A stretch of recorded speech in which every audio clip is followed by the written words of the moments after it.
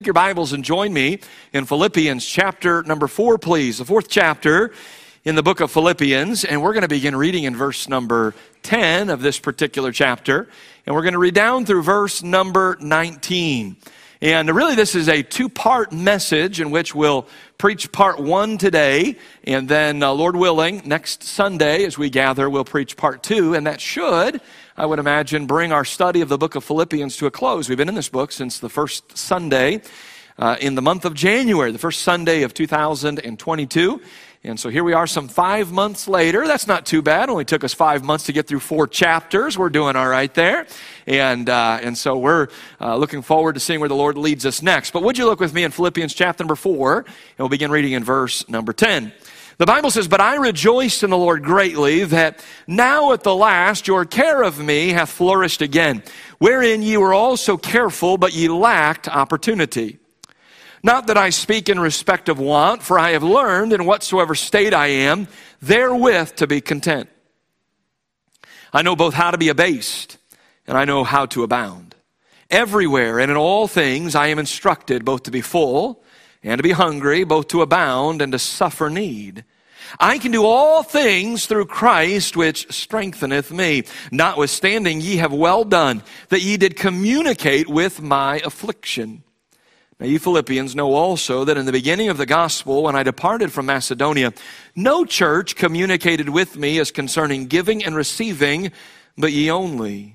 For even in Thessalonica ye sent once and again unto my necessity, not because I desire a gift, but I desire fruit that may abound to your account.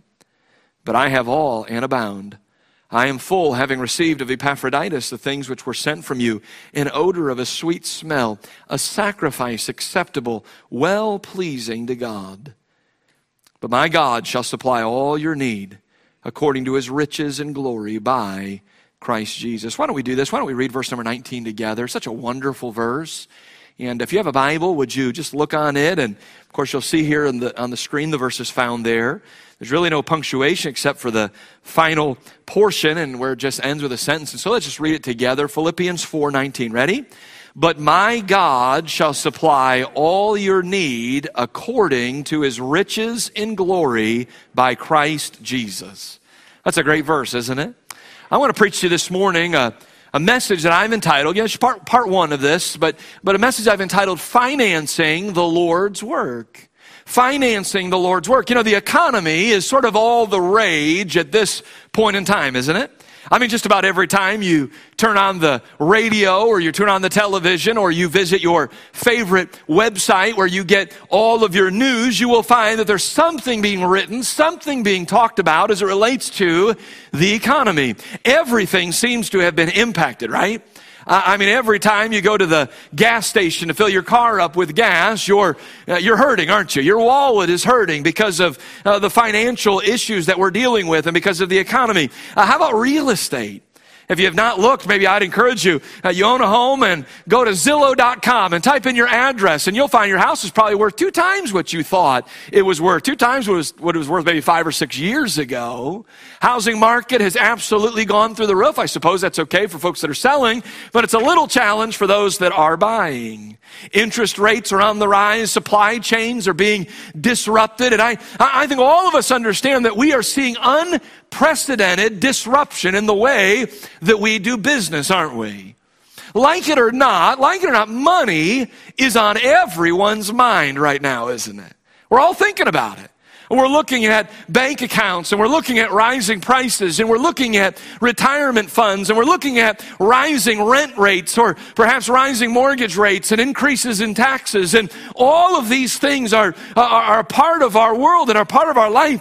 And so likely you come to church to get away from it all, don't you? You're here thinking to yourself, oh, I'm coming to church. I'm not going to hear a message about finances. I'm not going to hear anything about money. We're going to talk about Jesus. And we're going to talk about the Bible and the Lord's work. Well, listen, I got bad news for you because the Bible has a lot to say about money. In fact, it is an unmistakable theme in the Word of God. And can I just say in a general sense, as we get started here this morning, can I just say that the Bible really teaches 3 what I believe are very general principles as it relates to finances and to money. And I want to share them with you. They're just sort of in a general sense, so let me just give them to you. We won't spend a lot of time on each one. But let me just say, the Bible teaches us about money that the love of money is the root of all evil. 1 Timothy chapter number 6 and verse number 10, Paul wrote those words, the love of money is the root of all evil. Now, let me ask this question. How many of you have heard someone misquote this passage of Scripture? Well, I know I have. Here's how it's normally stated. It's normally stated, money is the root of all evil. You know who's normally saying it? It's people that don't have a lot of money. They're saying, I'm good because, if I had a lot of money, that's the root of all evil. No, listen, money is not the root of all evil. God never said that. God told us in this verse, the love of money is the root of all evil. And here's why it's the root of all evil. If money and the pursuit and passion for money and for finances, if that becomes the primary motivation in your life as an individual, then there is nothing that a person won't do to accumulate more of it. That's what he's saying there. He says in that passage, he says, which while some coveted after, they have erred from the faith and have pierced themselves through with many sorrows. Many people have done great damage and great difficulty to their lives, both physically and spiritually, in the all-out pursuit of money. So the Bible teaches us in a general sense, general principles about money, that the love of money is the root of all evil. So if you're here today and you have a lot of money, that doesn't mean that you're an evil person, that you've done wicked things to attain that. But here's the problem. The problem is when we get to a point where that's all that we care about.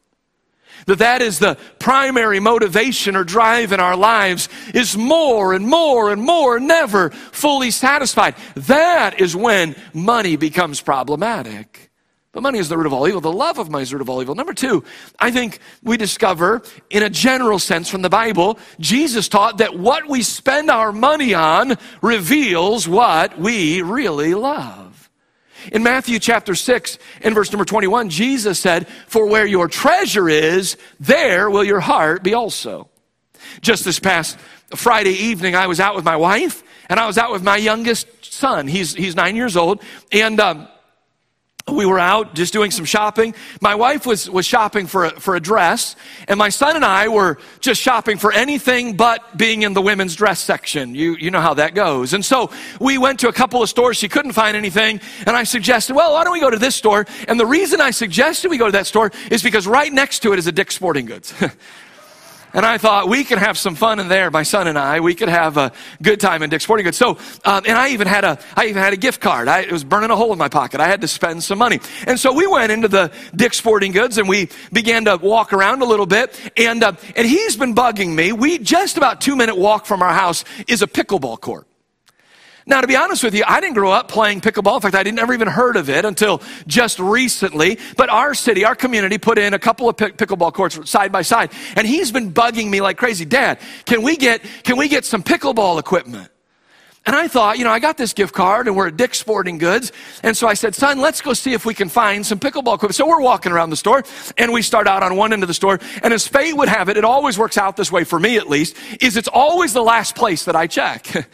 I walked around. Those stores are huge. I walked around the whole thing. I couldn't find anything pickleball. Finally, it dawned on me, pickleball courts are normally close to tennis ball courts. And so I bet it's where the tennis equipment is. And so we were way off in the baseball equipment and in the hockey equipment and in the football equipment, the clothes and the shoes. And we finally got to where the tennis rackets were, where the tennis balls were. And there it was. And he saw it. He said, Dad, there it is. There's the pickleball equipment. And so we walked over there. And I thought, all right, here we go. Boy, we're going to start a new hobby, a new culture, a new tradition. Me and my son, we're going to walk up to the pickleball courts. We're going to play pickleball. And then I looked at the price tag. I kid you not, $90 for a pickleball racket. Now listen, I don't love pickleball. I've never played it in my life. I'm not spending $90 on a pickleball. Now if it was a new putter, a new driver, a new pair of golf shoes, maybe. But not for pickleball equipment. Why? Because I don't love it. If it's $90 for a steak, now we're talking. But you get the idea, right? General principles as it relates to finances is what Jesus said. Jesus said, if you really love something, you won't have a hard time investing in it because you love it. Some of you love cars. And so you've got your car that you normally drive, and then you got your car that you drive on the weekends, or your motorcycle, or which we're all wanting to drive motorcycles right now with gas prices being where they're at. But you get the idea that you have certain passions towards certain things, and so as a result, it's not a problem. It's not a problem to invest your money in those things. Why? Because you love it. So therefore, when you look at your checkbook, did you know that your checkbook is communicating a message about you? And it's saying this is what you love. Now, the truth of the matter is, unless it's a sinful thing that you're involved in, there's nothing wrong with loving. I mean, I communicated to you a minute ago, I enjoy the game of golf. I don't play it often, but I like to. I like to get out there and to hit the ball around. And I like going to a restaurant every once in a while and having a nice meal. Nothing wrong with that, but it is an indicator. It is a statement that is being made that this is what you're passionate about. So Jesus taught that what we spend our money on reveals what we really love. And then can I say finally, Jesus in the Bible teaches this, that giving equals blessing.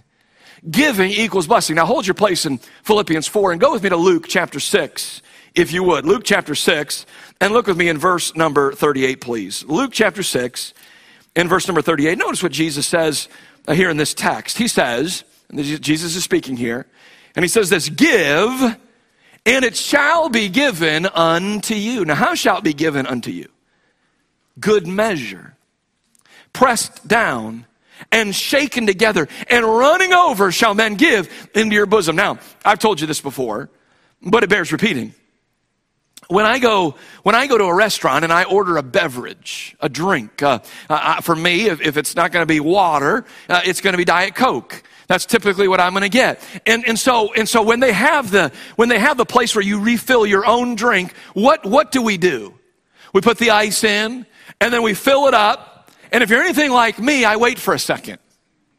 Because if I'm drinking Diet Coke, then the fizz comes to the top, and then you got to let it settle. And I'm lazy, and I don't want to get out of my seat too many more times than I have to. And so I'm going to make sure that beverage is filled to the very top, right? So I'll wait a minute, and I'll let the thing settle just a little bit, and then I'll put it back up there. And there have been times that's come back to bite me. There have been times in which I'm not paying attention, or it comes out a little too fast, and before long I got pop all over my hands. Why? Because I was greedy. Because I wanted to have as much as I possibly could. Did you know that Jesus taught that if you'll give to the Lord and to his work, that he will give to you in much the same way? That he'll take your container, so to speak, and he'll give it to you in good measure, and then he'll press it down a little bit so that you can just fit a little bit more in there. And then he'll give you more till the fact that it's even running over. He'll shake it all up so that there's room for more, so that everything that has been poured in will settle into other places. Here's what he's saying. He's saying this: giving equals blessing. Now listen, there's a lot of things that I don't know about the Bible, but I do know this, that giving equals blessing. Giving is a form of sowing and reaping. It really is. When we give, we are sowing. And you can be sure of this unmistakable principle that when we sow, we will reap a harvest where it is that we sow. So understand this: giving should never be done because of manipulation or because of guilt. Those who give, they know this truth, that God's richest and most bountiful blessings come as a result of giving.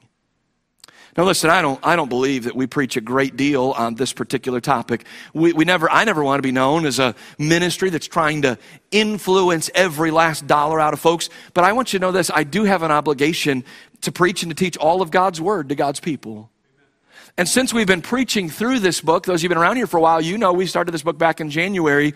And I can't just say, well, it's Philippians chapter number 4 and it's verse 10 to 19, and it's talking about giving. And I know that people don't really like to hear about giving. Therefore, we're just going to end this series a little early. Listen, if you go to a church that's their mindset, that's their attitude, let me ask this question: what else are they not telling you?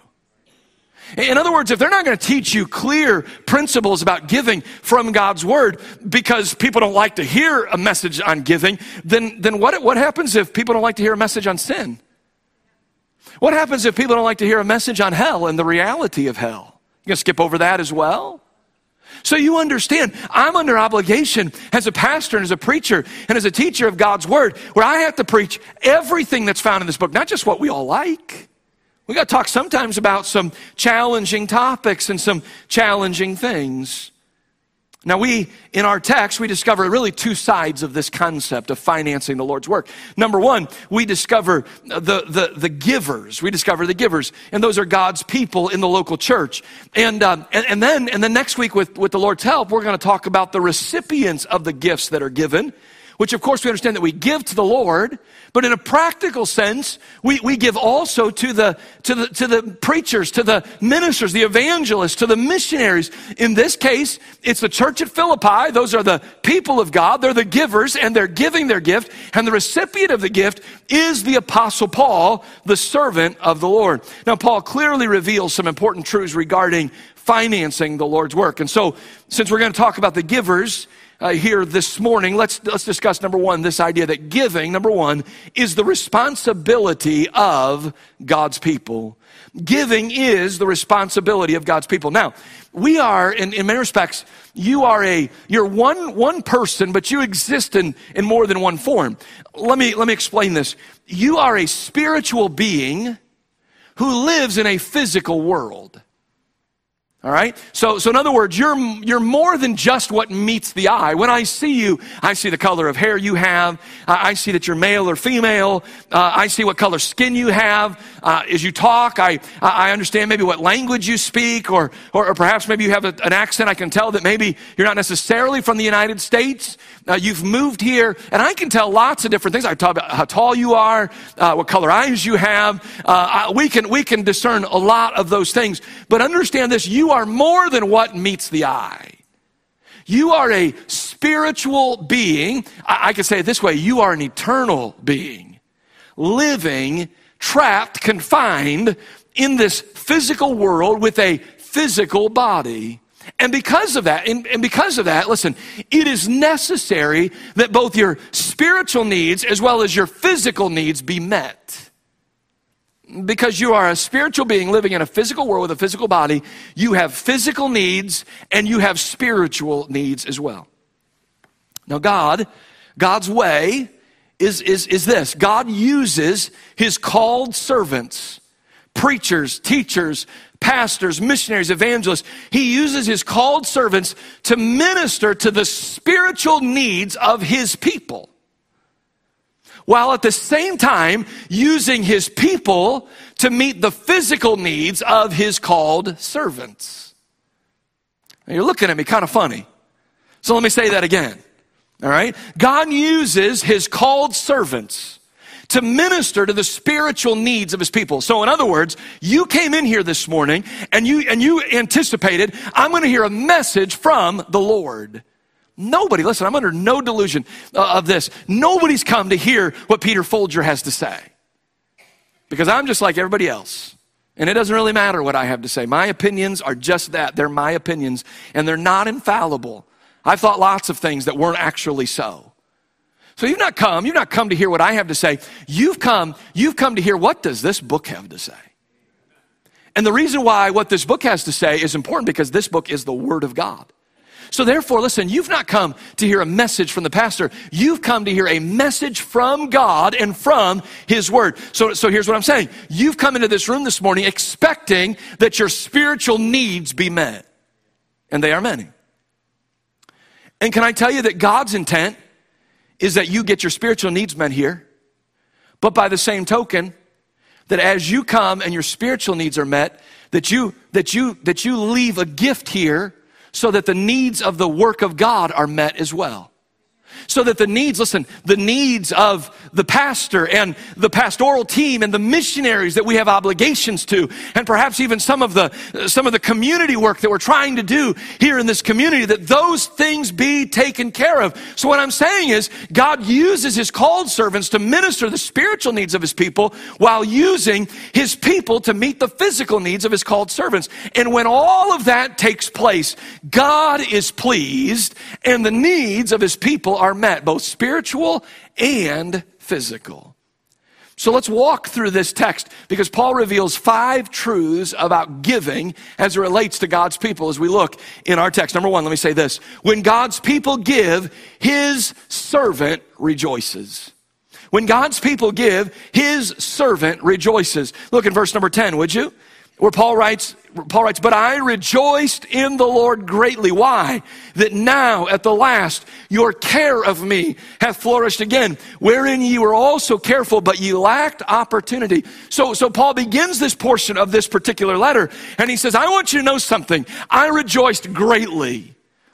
Well, when somebody's rejoicing, we sometimes ask the question, well, why are you so happy? Why are you rejoicing? Why are you so excited? And he tells us why.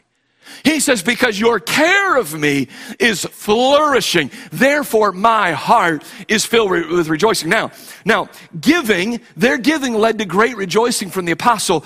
If their giving led to great rejoicing, then wouldn't the reverse also be true?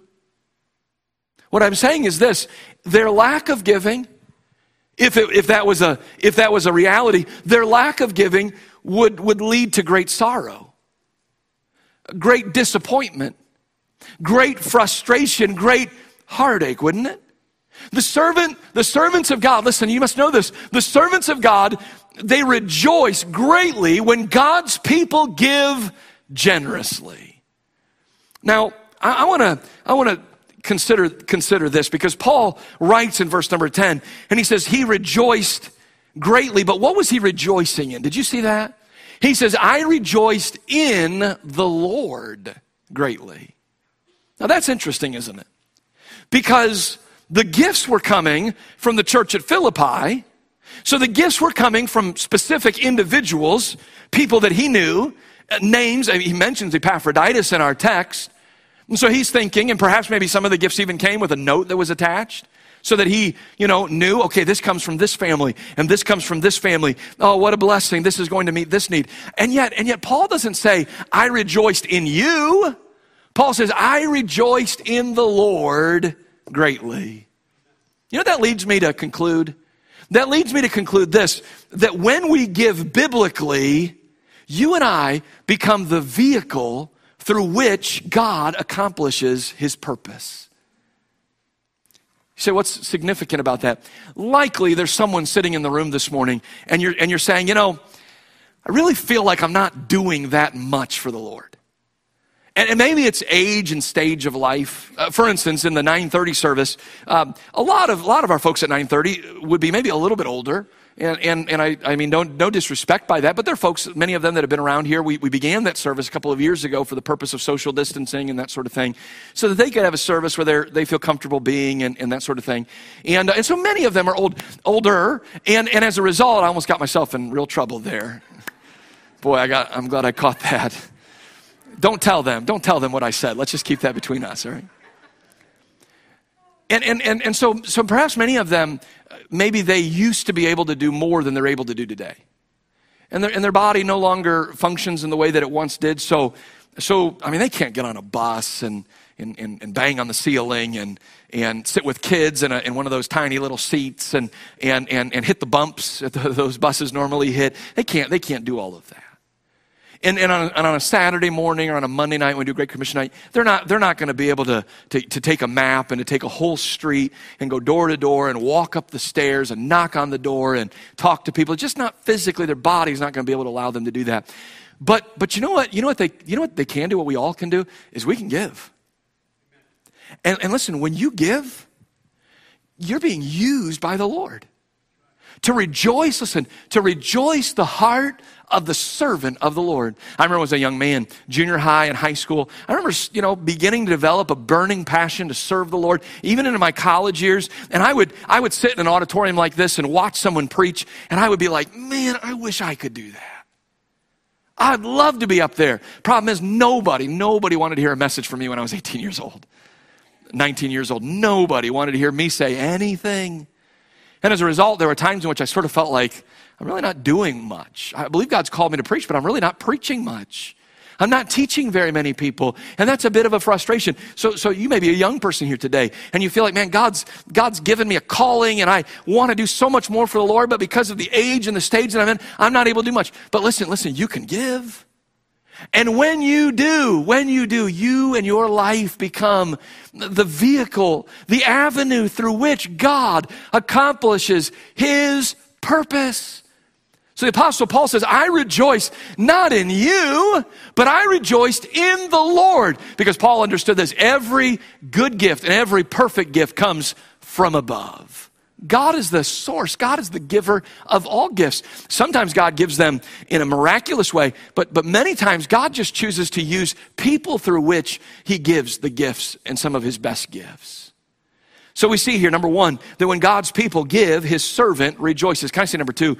God's people give in response to a need or to a burden.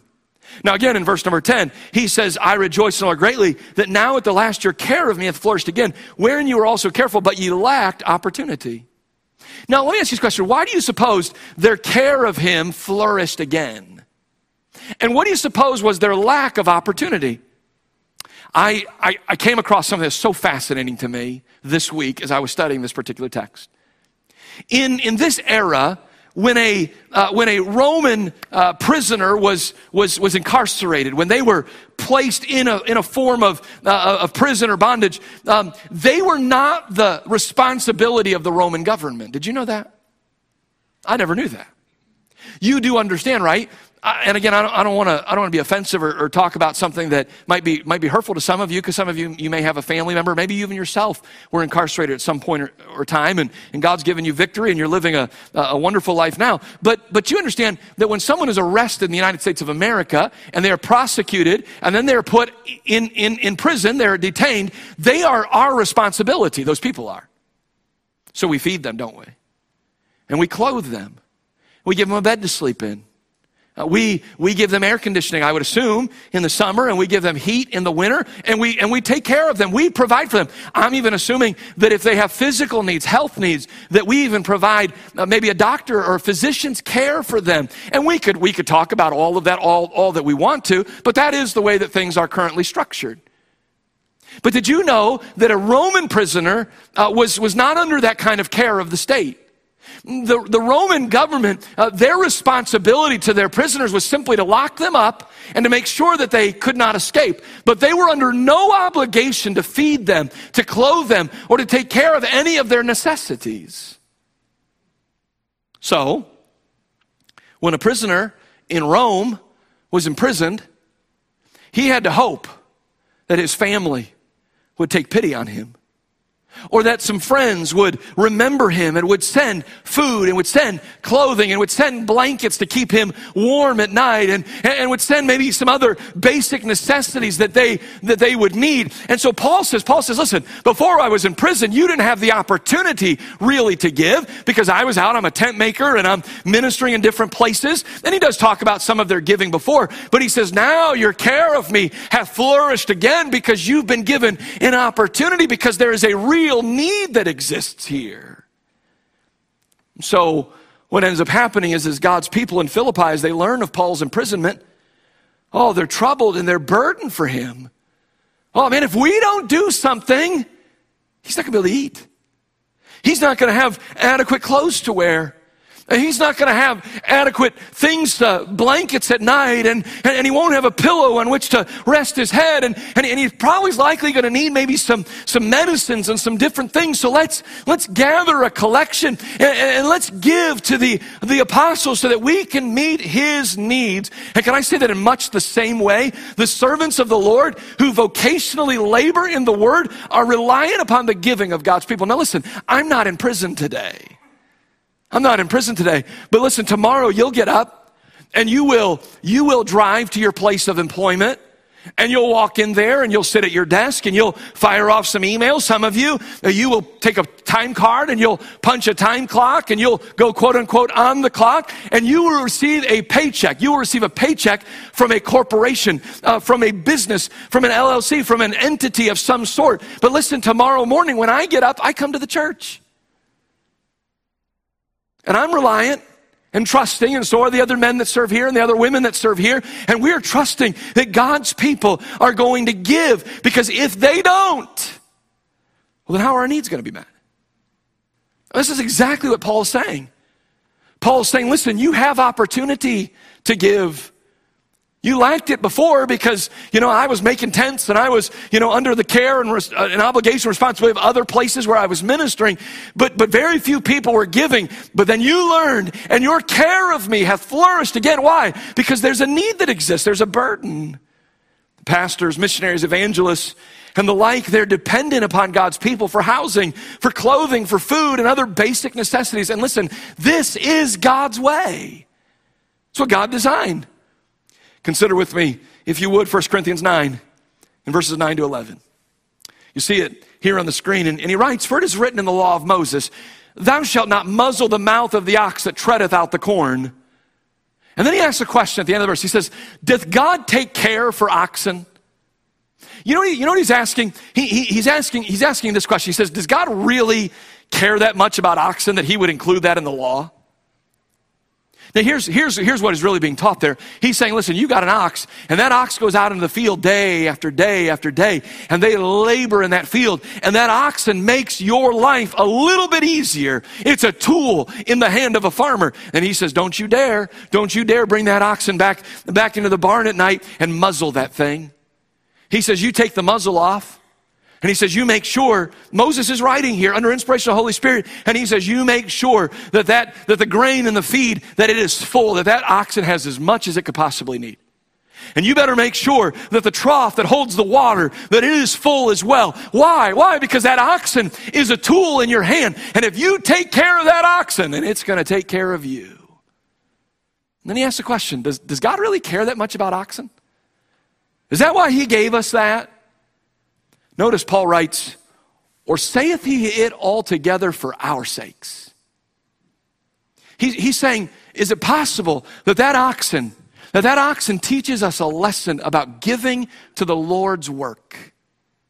He goes on to say in that particular text, you can follow along there on the screen, he says, for our sakes, no doubt this is written. He said, this is bigger than just the farmer and his farm. This is way bigger than that. No, there's a spiritual truth. There's an important eternal truth that you need to get a hold of. And here it is. Here it is. He says, for our sakes, no doubt this is written, that he that ploweth should plow in hope. You know what he's saying there? He's saying when a man goes out into the field spiritually and he's plowing in the day, you know what he's plowing? And he's saying, hey, listen, I'm working really hard, but I know my needs are going to be taken care of. I have hope that someone's going to look after me and someone's going to take responsibility for me. And so when I'm winning souls to Christ and I'm counseling people and I'm preparing messages and I'm sitting down and I'm trying to deal with church administration issues, I'm sitting here saying, listen, I can do all of this and I don't have to worry about my needs being taken care of, because the people of God are going to not muzzle the ox that treads out the corn. So the truth of the matter is, I'm nothing but an ox in many respects. That's what the pastor is. That's what the preacher is. He says that he that ploweth should plow in hope, and that he that thresheth in hope should be partaker of his hope. Now listen, here's the end of the verse. If we have sown unto you spiritual things, is it a great thing if we shall reap your carnal things? In other words, he's saying, listen, if you come week after week and someone addresses your spiritual needs and they preach a message to you from God's eternal word, then isn't it just reasonable to understand if they're going to be able to stand here and they're going to be able to preach a message from God's word, they're going to have time to do that. And if they're going to be there at your hospital before you have surgery, and if they're going to be there at your loved one's bedside as they breathe their last breath, and if they're going to be there when your marriage is struggling, and if they're going to be there when your children graduate from school, and they're going to be available for those things, they're going to minister your spiritual needs, is it any big deal if they are blessed by your carnal things? You know what he's saying there? He's saying the people of God, they give so that the servants of God can do what God's called them to do. The Bible, he goes on to say in verses 13 and 14, the same text, do you not know that they which minister about holy things live of the things of the temple? And they which wait at the altar are partakers with the altar. Even so hath the Lord ordained that they which preach the gospel should live of the gospel. Can I say number 3, and I must hurry. When we give, we communicate a message. When you and I give, we communicate a message. Would you look in verses 14 and 15? Look, he says, notwithstanding, ye have well done, that ye did communicate with my affliction. Now ye Philippians know also that in the beginning of the gospel, when I departed from Macedonia, no church communicated with me. Well, communicated with you in what way, Paul? As concerning giving and receiving, but ye only. So listen, when you and I give, we communicate a message. Now likely, if you're giving in a biblical sense, you didn't walk in this morning with your offering and get everybody's attention in the lobby. I want everyone to know that I'm giving my offering this morning. None of us would do that. That wouldn't be appropriate. It wouldn't be right. You would lose your reward. You would lose your blessing if you did that according to Scripture.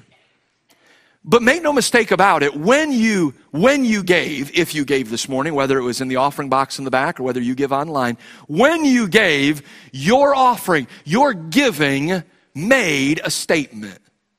And I want to share with you 3 statements that are made when we give. Number 1, the first statement is this. Here it is. We know what you're going through. We know what you're going through. That's specifically found here in verse number 14. He says, notwithstanding ye have well done, that ye did communicate with my affliction. Now, I was not aware that the Roman government did not take care of their prisoners. I didn't know that until I studied this week. But likely these people knew that. They knew how this all worked. And they understood that when someone was in prison, there were people that were benevolent and had a good heart, probably more often than not family, if not that close friends and other maybe extended family members who took up for that person and who met that need. And as a result, they were saying, listen, we're sending this gift because we know where you are and we know what you're going through. We know you're in prison and we know that you're not having adequate food and we know that you don't have adequate comfort and we know that you don't have all the clothes that you need and all of your physical needs met. Therefore, we're giving this gift because we know what you're going through.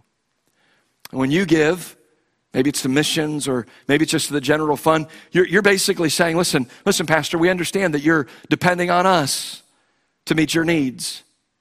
Missionaries, we understand that you're depending on us to keep you in places like Kenya and the Ivory Coast and South Africa and Brazil and other places all around this world. Therefore we're giving because we know what you're going through. We know that you need your needs to be met, and therefore we're taking up for you in that way. But there's a second statement that our giving makes. It's not only we know what you're going through, but I believe when we give, we're making this statement, and that is this: we love you. We love you. Now, I think that statement is made in our giving in 2 directions. Number 1, Lord, I love you. And therefore, I'm giving to your church. I'm giving to your assembly. I'm giving to your house. Because, Lord, I love you. Because you've changed my life. And because you have, everything that I have in life that is good, every one of my blessings comes from thee. But I think in some respects, you're also saying that you love the pastor and you love the missionaries and you love the other servants that are serving in a full-time vocational capacity here on this property, and again, people that we have obligation to through our commitments. You're saying we love the work that's going on here, and we love what God is doing in this place, and we love the fact that when we come, there's a Bible message that is prepared and the building is clean and the lights are on and that it's comfortable. For the most part, it's comfortable in here. Every once in a while, it's a little warmer than it should be, or maybe it's a little cooler than it should be. But for the most part, it's comfortable enough to sit here for an hour, or whoever's preaching maybe a little bit longer than that. But you get the idea. You're making a statement. You're saying, we love you, and we support you, and we're glad that you are in this place. Jesus said, as we said a moment ago in Matthew 6:21, for where your treasure is, there will be your heart be also. So giving is a clear statement that love compels the giver who is giving. Love for that person, love for the cause, love for the vision that is the recipient of such a gift. Number 3, third statement is this: we believe in what you're doing. We believe in what you're doing. You know, Paul wasn't in prison for foolish living and poor choices. He's in prison because he preached the gospel faithfully. If Paul was there because he had mishandled funds, or because he had stolen, or because he had physically abused someone, or maybe even ended someone's life, they'd be under no obligation to give to that. But because Paul was in prison because he was living a holy life and because he was preaching the gospel, because he was writing letters and he was teaching people, they were essentially saying, we believe in what you're doing. And we want you to keep going. The world is a better place, Paul, because you're in it. And if we don't give, likely you might be taken out of this world because no one's going to provide food for you. No one's going to provide for your necessities and for your needs. And because we believe in you, we want you to stick around a little bit longer. Therefore, we're giving because we believe in what it is that you're doing. Number 4, giving is pleasing to God. Verse number 18, would you look? But I have all and abound. I am full, having received of Epaphroditus the things which were sent from you, an odor of a sweet smell, a sacrifice acceptable, well-pleasing to God. Did you see that? Giving not just pleasing to God, it's well-pleasing to God. See, Paul indicates that not only did their giving bless him as the recipient, but it also blessed the Lord, who was well-pleased with this. And he writes here that New Testament giving is sort of similar to the Old Testament sacrifices that the people offered. In the Old Testament, they would bring bulls and goats and cattle to the house of worship, and they would have those animals slaughtered. Their blood would be shed, and then those animals would be burned. And the Bible says that those offerings would ascend. The smell of the smoke that was burning, it would ascend up into heaven, and that smell was pleasing in God's sight. Why? Because it was a beautiful odor and fragrance of faith and obedience. That's what it was. In the Old Testament, as the people worshiped and gave the sacrifices God demanded, they did so in faith and obedience, and God was well pleased. And by the way, there are 2 things that were being done. Animals were being slaughtered, and that was a picture of the fact that the Lamb of God was someday going to come, and he was going to be slaughtered in order to take away the sins of the world. So those people, they were looking ahead, and they were saying, Lord, we believe that you're going someday to send a Messiah who is going to suffer and die to atone us from our sins. Someday. Therefore, we're offering that sacrifice. But don't miss this. Not only were they offering the sacrifice in faith and obedience, but they were also giving so that the priests and the Levites could live. Because the priests and the Levites, they would take the meat that had been burned on the altar and they would feed their families with it. So we see that all the way through, this is God's way. Now listen, understand this. In the New Testament, we no longer bring flesh to a house of worship to sacrifice. And by the way, I'm thankful we don't have to do that anymore. And here's why we don't do that. Because God sent his son Jesus, the Lamb of God, who takes away the sin of the whole world. That lamb was different because that lamb came in human form.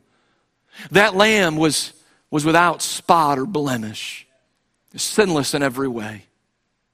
And God poured out his wrath.